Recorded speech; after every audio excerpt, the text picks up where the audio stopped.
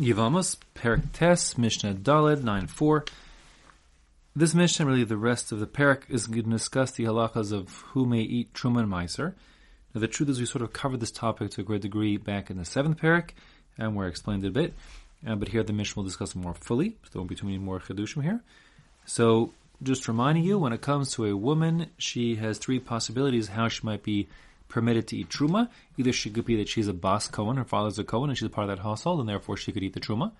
Or, B, she could be a Bas Yisrael, but she's married to a Kohen, in which case she eats as part of his household.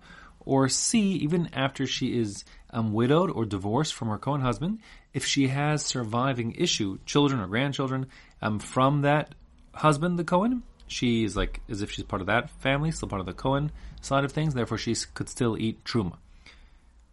With that in mind, the Mishnah says there are three exceptional cases where a woman could be still somehow like affiliated or connected with the Kohanim and the Kohanim family, and yet not be permitted to eat Truma.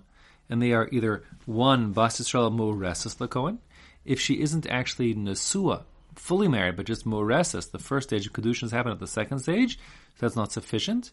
Or B, Mu'uberes MaKohen, she is carrying the child, unborn child, of her husband, who was a Kohen, or is a Kohen, but the husband has now divorced her, or has left her as a widow, but the child hasn't been born, and there's no other children that are yet born, so that alone is not sufficient.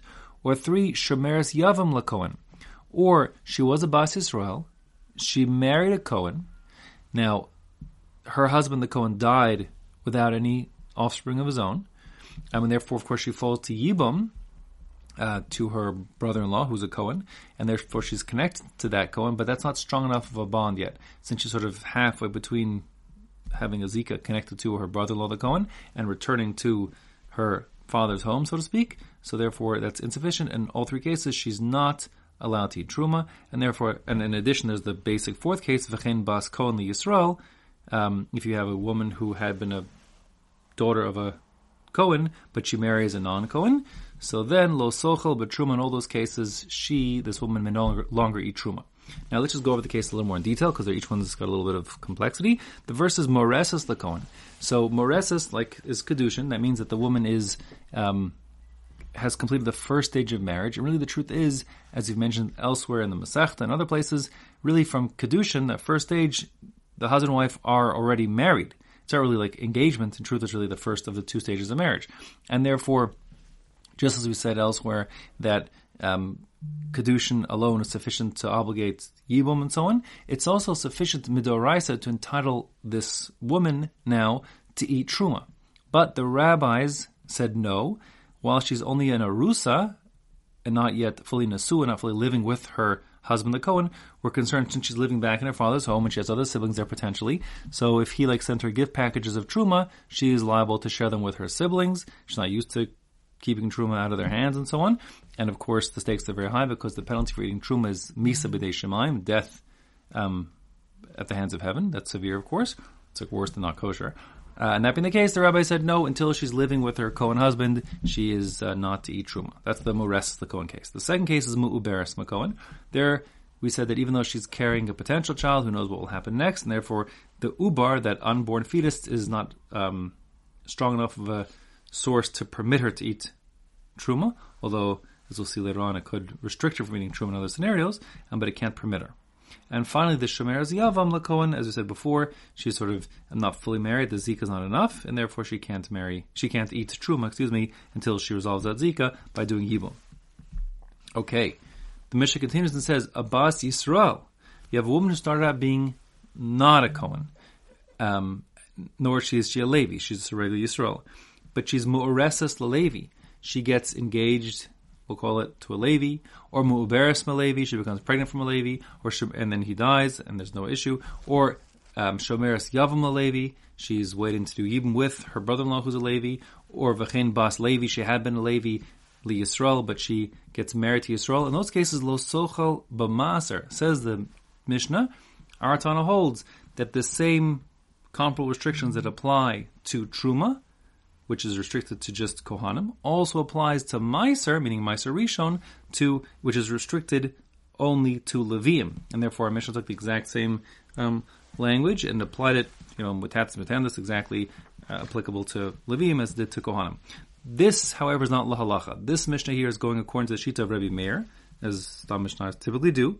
And Rebbe Meir holds that since the Pasuk in Bamidbar, Pasuk Perek Yirches Pasuk Chavdalet, 1824, says, Ki es ma'aser b'nei Yisrael asher yarimu Hashem, the Meiser of the Jews that will be elevated for Hashem, Truma nasati leLevim lenachla. Hashem gives the Levium as a truma, as a gift, as part of their inheritance. Now the word truma here, you see, is being applied to Meiser. And therefore, the Reb Meir holds that that's equating truma to Meiser in as much as just as truma is limited only to Kohanim, Meiser is limited only to Levium. That's Reb Meir Shita, and that's what's being expressed here in our Mishnah. And he holds, therefore, that if you're non-Levi, you may not eat truma. May not eat Meiser. Now, the din is not like that. The din is really like the Chachamim, who reject that and say, no, there's no Isser in non-Levium eating Meiser per se. It's just that the Meiser belongs to Levium. It's a gift to them, but it's a financial right, not a din in Isser v'heter. But let me qualify that right away and say that the Chacham, what do they do with the pasuk, which equates equates Meiser to Truma?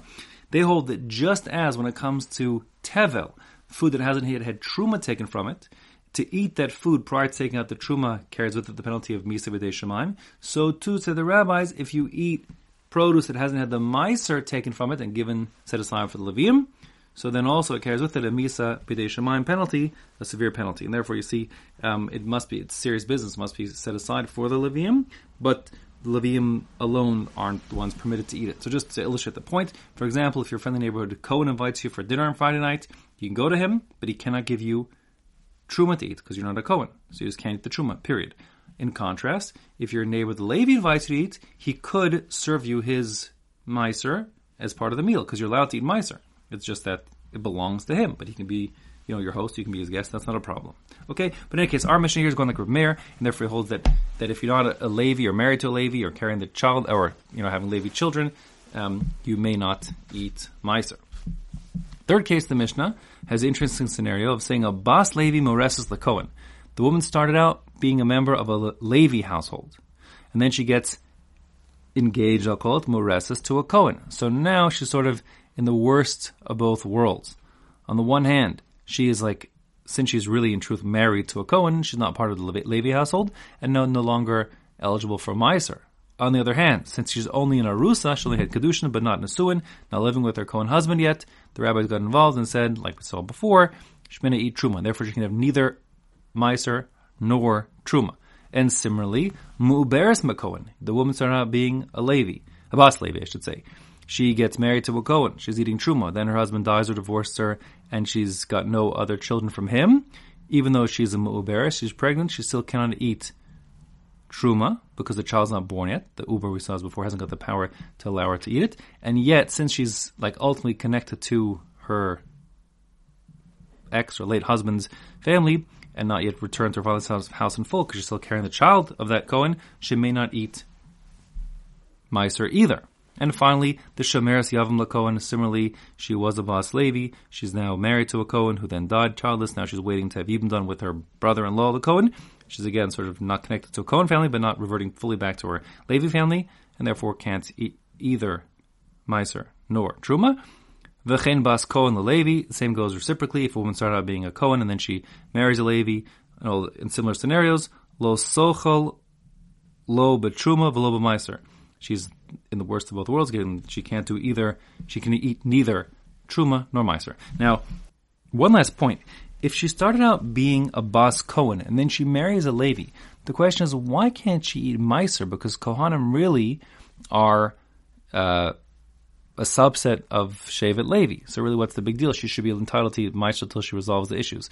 But the Gemara says, well, that's true on a Dorais level, Midurabanan. The point here is that if a single woman, even if she is a Bas Kohen, shows up at the Goren, and she shows up at the threshing floor to collect Meiser, the din is we don't give it to her because even though in the scenario we described it should be mutter to do, we don't know what's going on, and we're concerned that women will be coming after being divorced or widowed, even if they're Yisraelim as opposed to Kohanim or Bas Kohanim, and they'll be continuing to eat what they used to eat, but no longer are permitted to do so.